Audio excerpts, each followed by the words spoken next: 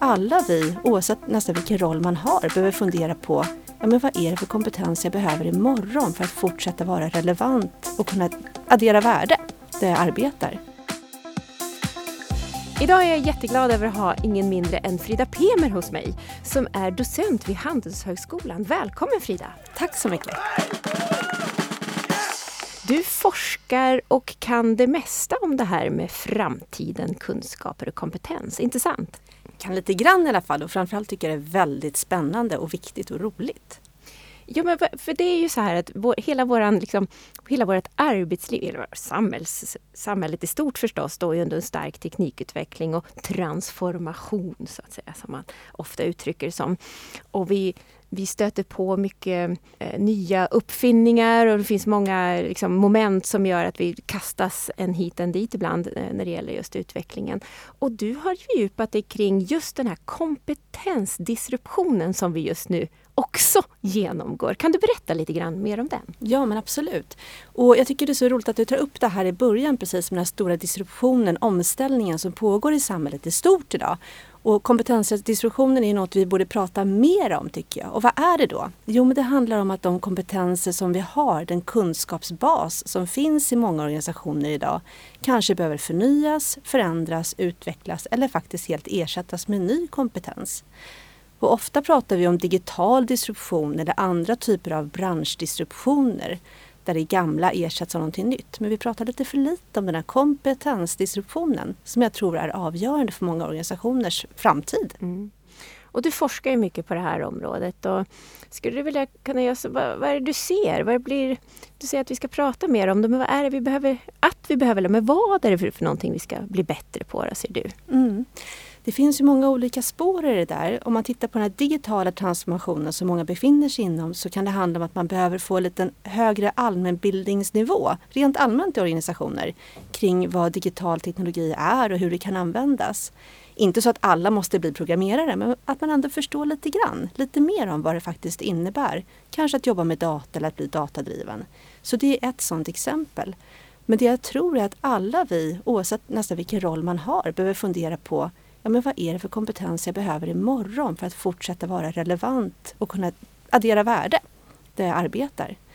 Inte minst som teknikutveckling går så fort och allt mer av det som tidigare gjorts av människor nu kan göras med hjälp av olika typer av automatiseringslösningar, robotar, AI-lösningar och så vidare.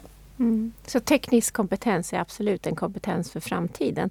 Kan du berätta lite mer om de framtidsfärdigheter som du ser blir allt mer viktiga? Om det finns fler sådana. Jag vet att du vid något tillfälle radade upp ungefär 4 kategorier. Skulle du kunna återge dem för våra lyssnare? Ja, men gärna. Och nu började jag med den här tekniska eller teknologiska kunskapen. Den är ju viktig såklart. Men det jag skulle verkligen vilja slå ett slag för, det är den här de mellanmänskliga förmågorna. Och här finns det en del spännande forskning där man har tittat just på vad det är för typ av kompetenser som man eftersöker. Det har gjorts jättestora studier bland annat i USA. Man tittar på jobbannonser över lång tid och tusentals jobbannonser för att se vad är det för någonting som efterfrågas. Och den forskningen har visat att man kan skilja på ungefär 4 typer av kompetensområden, kan man säga. Och där tekniken är olika bra och där vi människor är olika bra. Och den första är den här mekaniska sättet att jobba på, kan man säga. Och där finns ju jättemycket bra teknologiska lösningar. När vi går till mataffären så kanske vi självskannar vår mat istället för att vi går till en kassör eller kassörska exempelvis. Och samma sak om vi flyger flygplan. Vi kanske skannar vår egen mobil för att checka in istället för att vi går fram till incheckningsdisk heter det egentligen. Mm. Och där kan vi se att där har man börjat använda mer teknik för att ersätta människor. Och då kan man fråga sig, vad gör de människorna som tidigare jobbade med det här? Vilken typ av andra arbetsuppgifter får de då? Och det den här forskningen visar är att det sker hela tiden förflyttning av vilken typ av kompetenser som behövs och som blir viktiga för oss människor att ha när allt mer kan utföras av maskiner. Så om jag bara ska prata vidare så kan jag säga att den andra kompetensen man tittar på är den här analytiska kompetensen. Och där finns det ju också väldigt mycket bra teknologiska lösningar idag som kan bearbeta enorma mängder data. Man pratar om big data och data analytics och så vidare. Och där behövs ju människor som kan förstå resultatet av de här analyserna som maskinerna gör åt oss. Istället för att vi själva sitter och räknar och analyserar. Så det är den andra. Och den tredje då kommer vi in mera på det här mellanmänskliga, det intuitiva förståelsen, att verkligen kunna förstå samband, se helheter, se komplexiteter. Och där är vi fortfarande lite bättre som människor. Och den sista då, området som man pekar ut inom den här forskningen, handlar om den empatiska typen av kompetens, eller intelligens till och med. Och där är ju vi människor jättebra. Det är vår USP kan man säga. Vi är fantastiskt duktiga på att snabbt läsa av varandra, förstå hur en annan människa verkar reagera, tänka, känna och också hur vi då ska agera för att det ska bli så bra som möjligt i den här interaktionen. Så att det här mellanmänskliga, det är det som både den här forskningen då visar, det är där vi verkligen behöver bli ännu bättre vi människor. Och personligen så tror jag också att det finns ett väldigt stort mått av sanning i det budskapet. Det ser vi också idag när vi ska leda stora transformationsprojekt i organisationer. Visst, de måste kunna affären, de måste kunna de här hårda kunskaperna. Men för att verkligen kunna driva transformationer så behöver vi också ha det här mellanmänskliga förståelsen. De här mjuka kompetenserna, empatiska, emotionell intelligens, hela den biten. Så det blir viktigare och viktigare. Mm. Och nu när organisationer nu då har kanske skrinat sin kompetens och liksom vill bygga sina medarbetare och framtidssäkra sina organisationer. Vad kan man stöta på för problem så att säga? Dels liksom i någon slags kompetenshierarki vet jag att du har använt dig om som begrepp. Kan du förklara vad det är och hur ruckas den när organisationer växer och fyller på sina medarbetare? Mm. Ja men absolut, för det är väldigt lätt att tänka att allt det här med kontinuerligt lärande och vi pratar om upskilling och reskilling att det bara är positivt. Men det kan också vara väldigt jobbigt och krävande och smärtsamt till och med för många. Och just kompetenshierarkier handlar om att man värderar olika kompetenser olika mycket. Ofta så finns det en hierarki i en organisation där man vet att den som kan någonting om det här, de är liksom de riktiga experterna eller man har hög status eller man är den som alltid blir tillfrågad. Och det kan vara en ganska härlig roll att ha i en organisation. Men om det då kommer en annan typ av kompetens som blir viktigare så kanske man förlorar den här rollen som expert och den här som alltid blir tillfrågad. Så kompetenshierarkin förändras. En ny kompetens blir viktigare. Exempelvis att kanske kunna programmera. Kanske blir helt plötsligt jätteviktigt. Och då får de människorna en högre status medan de andra som inte kan det kanske får en lägre status. Och här kan man se att det händer väldigt mycket i samspelet där mellan människor. Det kan bli jobbigt, det kan bli konflikter. Man kan känna sig lite misslyckad nästan som människa. Men finns det också ett motstånd också till att vilja lära nytt och lära om, tänker jag? Man måste ju vara rädd för att förlora den status, tänker jag kanske. Ja, det tror jag. Det tror jag att det kanske är ingenting som man vill erkänna riktigt eller säga till varandra. Men jag tror att det är en ganska djupt liggande oro hos många att man känner det. Och kopplat an till det finns också hela tanken om när ska den här kompetensutvecklingen eller kompetensförändringen ske? Är det någonting som jag ska göra själv? Är det något jag ska göra på min fritid? Är det något jag ska göra på jobbet? Det kan bli en stress om det här lärandet ska ske utöver det jag redan gör, on top av allting annat. Så jag ska fortfarande göra mitt vanliga jobb och samtidigt lära mig någonting nytt. Mm. Ja, det har vi pratat mycket om i poddarna här om att det ska vara möjligt och rimligt och görligt liksom, att kunna ta sig an sin kompetensutveckling. Ja, absolut. Men jag tänker ändå på den här det interna liksom också motståndet, för det har vi inte pratat så mycket om. Vi har sagt att man ska liksom förhålla sig nyfiken och framåt och omvärldsbevaka och allt det här. Liksom. Men om jag ändå skulle vilja stanna kvar lite där i det här motståndet och spänningarna som kan ske när organisationer så att säga kompetensutvecklar och växer. Den här expertrollen då till exempel som kan vara skön att ha och statusfylld. Vad ser du? Jag vet att det finns något som heter expertparadoxen och jag vill förklara. Vad innebär den och vad behöver man vara medveten om? Absolut. Och det är jättekul att du tar upp den för den är väldigt viktig. Och vi har ju gärna en tro på att om man är expert så är man extra nyfiken på att lära sig nya saker och ta till sig ny kunskap. Men det finns en hel del studier som visar att det faktiskt är tvärtom. Att som expert så är man så väldigt tränad på att leta efter en viss typ av problem eller jobba med en viss typ av frågeställningar och också hitta en viss typ av svar. För det är det man är van att jobba med och det man är tränad på att se. Men man kan se då i den här forskningen att när det kommer då helt nya sätt, helt nya frågeställningar, helt nya sätt att lösa frågeställningar, exempelvis med ny teknologi, ja, då kan man som expert känna att det där verkar jättekonstigt, det där tycker jag inte alls verkar bra. igen kanske ingenting som man riktigt säger, men som man ändå gör lite motstånd mot och säger att det där tror jag inte riktigt på. Ska vi verkligen lita på den här maskinen exempelvis? Jaha. Så jag tänker alla organisationer, de kanske har en ännu tuffare omställningsutmaning. Jag tror att man kan säga att man har i alla fall en utmaning och det kan se lite annorlunda ut. Man kan behöva adressera de här experterna på ett annat sätt för att liksom skapa en nyfikenhet just kring att lära sig nya saker. Man ska inte ta för givet att bara för att man är expert så är man sugen på att lära sig nya saker. Det kan man absolut vara, men man kan behöva kommunicera kring det här på ett lite finurligt sätt. Vi gjorde faktiskt en undersökning nu länge sedan, men där slog det mig ändå några väldigt markanta skillnader. Och det var väl att vi hade ibland så hade man kanske en helt annan föreställning. Man gjorde den här undersökningen, men det visade sig i den undersökningen i alla fall att de som visade störst motstånd till förändringar på arbetsplatsen i form av nya arbetssätt, metoder, kunskap och vad det nu var, för det var en rad saker, så var det faktiskt de som hade högst utbildning, längst och högst utbildning.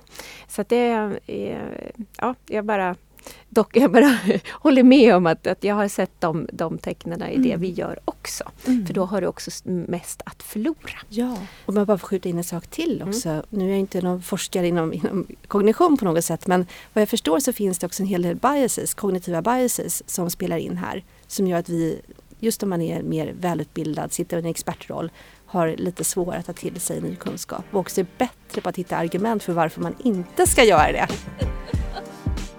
Jag hör ju att du brinner verkligen för det här forskningsområdet. Vill du berätta just nu vad du forskar på? Så att vad tittar du på just nu? Vad upptar mycket av din tid just nu? Ja, men absolut. Och det är så många spännande saker som händer samtidigt. Men man kan väl säga att den stora paraplyetiketten är just det här med transformation. Att befinna sig i en transformationsresa tycker jag är otroligt spännande. Hur gör man det som organisation och som chef och som individ? Hur hanterar man det? Och kopplat an till det så har jag 3 olika forskningsprojekt. Ett handlar just om den här förändrade rollen för experten, digitalisering och expertis. Hur påverkas expertrollen när vi kan digitalisera mer och mer av expertens arbetsuppgifter exempelvis. Ett annat handlar om hur man kan bygga ekosystem för lärande. Inte bara för innovation och affär utan just för att lära av varandra över organisationsgränser och branschgränser. Och ett tredje handlar om hur man kan jobba med olika typer av kunskapsutveckling, identitetsskapande, kulturskapande när man jobbar virtuellt i de här kunskapsintensiva organisationerna. Men är det någonting annat som du har gjort att betrakta sig kring individen? Här har du pratat om organisationer, men jag skulle vilja titta kring individen lite grann. Vad mer kan man göra för att bli redo för framtidens arbetsliv, skulle du säga? Jag tror att ett sätt att tänka är helt enkelt att försöka ta bort den här kanske rädslan eller oron ifall det går. För den blockerar ju verkligen hur man tänker och hur man känner. Men istället ser det som att vi håller ju hela tiden på att lära oss nya saker fast vi inte tänker på det. Vi gör ju saker och ting gradvis. Och att ta med sig det så kan man känna sig lite tryggare och lite lugnare bara av det. Att vi gör ju det här hela tiden. Vi ställer in oss på nya roller och vi tar oss an nya arbetsuppgifter och där. Men sen så tror jag verkligen att tänka på det. Men vad är det som jag specifikt är bra på? Vad är det jag är bra på och vad är det jag vill fortsätta att utveckla, bli ännu bättre och sen motiveras av och ta det som ledstjärna. Sen kan man alltid bygga på med olika specifika kompetenser som kopplar an till den här ledstjärnan. Men jag tror att göra den inventeringen hos sig själv, börja där. Och då blir man också mycket mer grundad när man plockar på de olika kompetenserna på sin julgran, om man nu ser sig själv som en julgran. Jag ser bilden framför mig som en julgran. Är det något annat tips du skulle vilja ge? Hur lär du dig bäst helt enkelt? Om du vill dela med till lyssnarna här, hur fyller du på och inspireras i ditt arbete? Men jag lär mig mycket genom att läsa, genom att lyssna på poddar, prata med andra människor. Och framförallt så tror jag mycket på det här mötet. Att ha chans att mötas med andra människor och samtala. Och det behöver inte vara så väldigt formellt utan bara att man snicksnackar lite igen och helt plötsligt har man en ny tanke.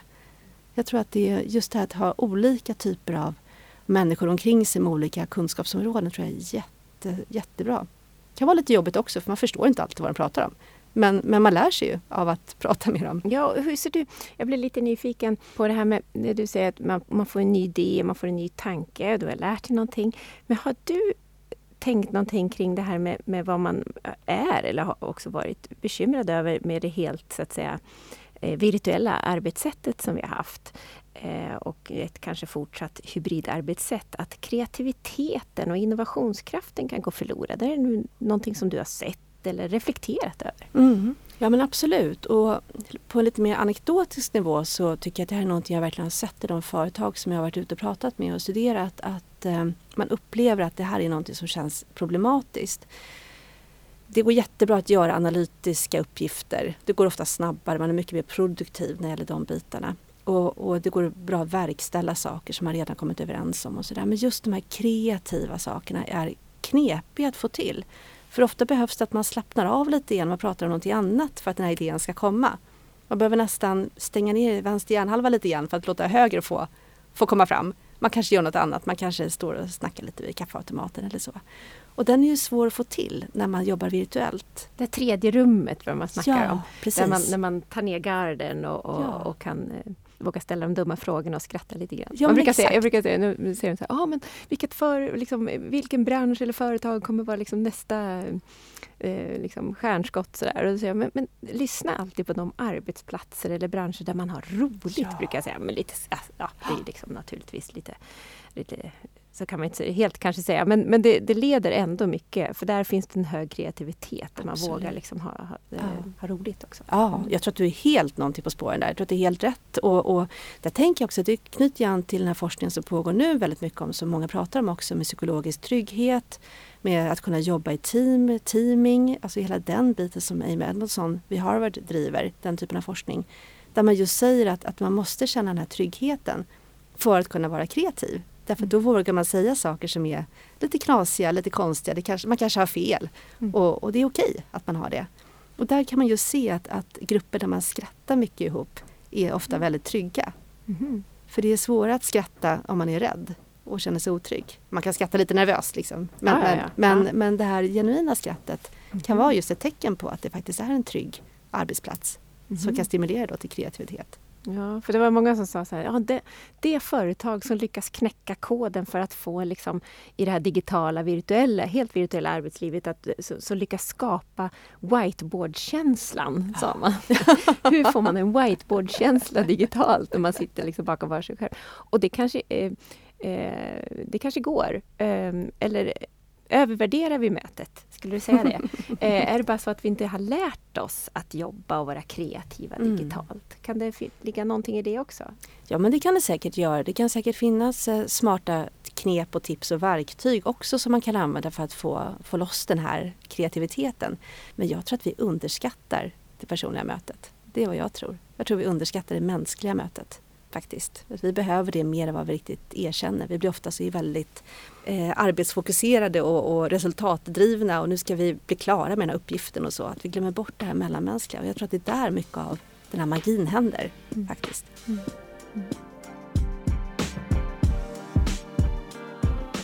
I den här kompetenshierarkin som du förklarar, och när nya kompetenser och kunskaper kommer in i en organisation, så förändras ju så att säga det du berättar om statusen och så. Men förändras, hur mycket ny kunskap kan jag ta in utan att jag förändras i min egna professionella roll? För jag identifierar mig till exempel som jurist. Men hur mycket programmering kan jag ägna mig åt? Nej, men det var liksom, ja men du förstår. Ja. Utan att, liksom, att jag tappar min professionella identitet. Har du tittat någonting på hur mycket förändring tål vi? Det där tycker jag är jättespännande. Verkligen så viktig fråga.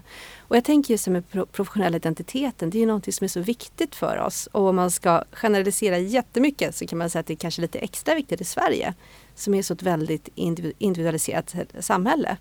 Skulle du säga att vi identifierar oss starkare med våra yrkesval? Så här, jag är jurist eller jag är ekonom. Exakt så. Ja, precis. Jag är läkare. Eller vad man nu är för någonting. Men det är så vi presenterar oss. Ja, men hej, jag heter Frida, jag är forskare exempelvis. Ja, jag jobbar som forskare. Ja, men det är olika saker. Ja, precis. Då har man så här kopplat sig själv lite grann från sitt jobb. Ja. Men den professionella identiteten är jätteintressant. Och inte minst nu när teknik kommer in i många arbetsplatser och förändrar hur vi jobbar.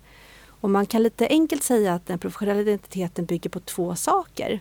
Dels en idé om vilka vi är. Vi som är, säg, jurister eller läkare. Vilka är vi?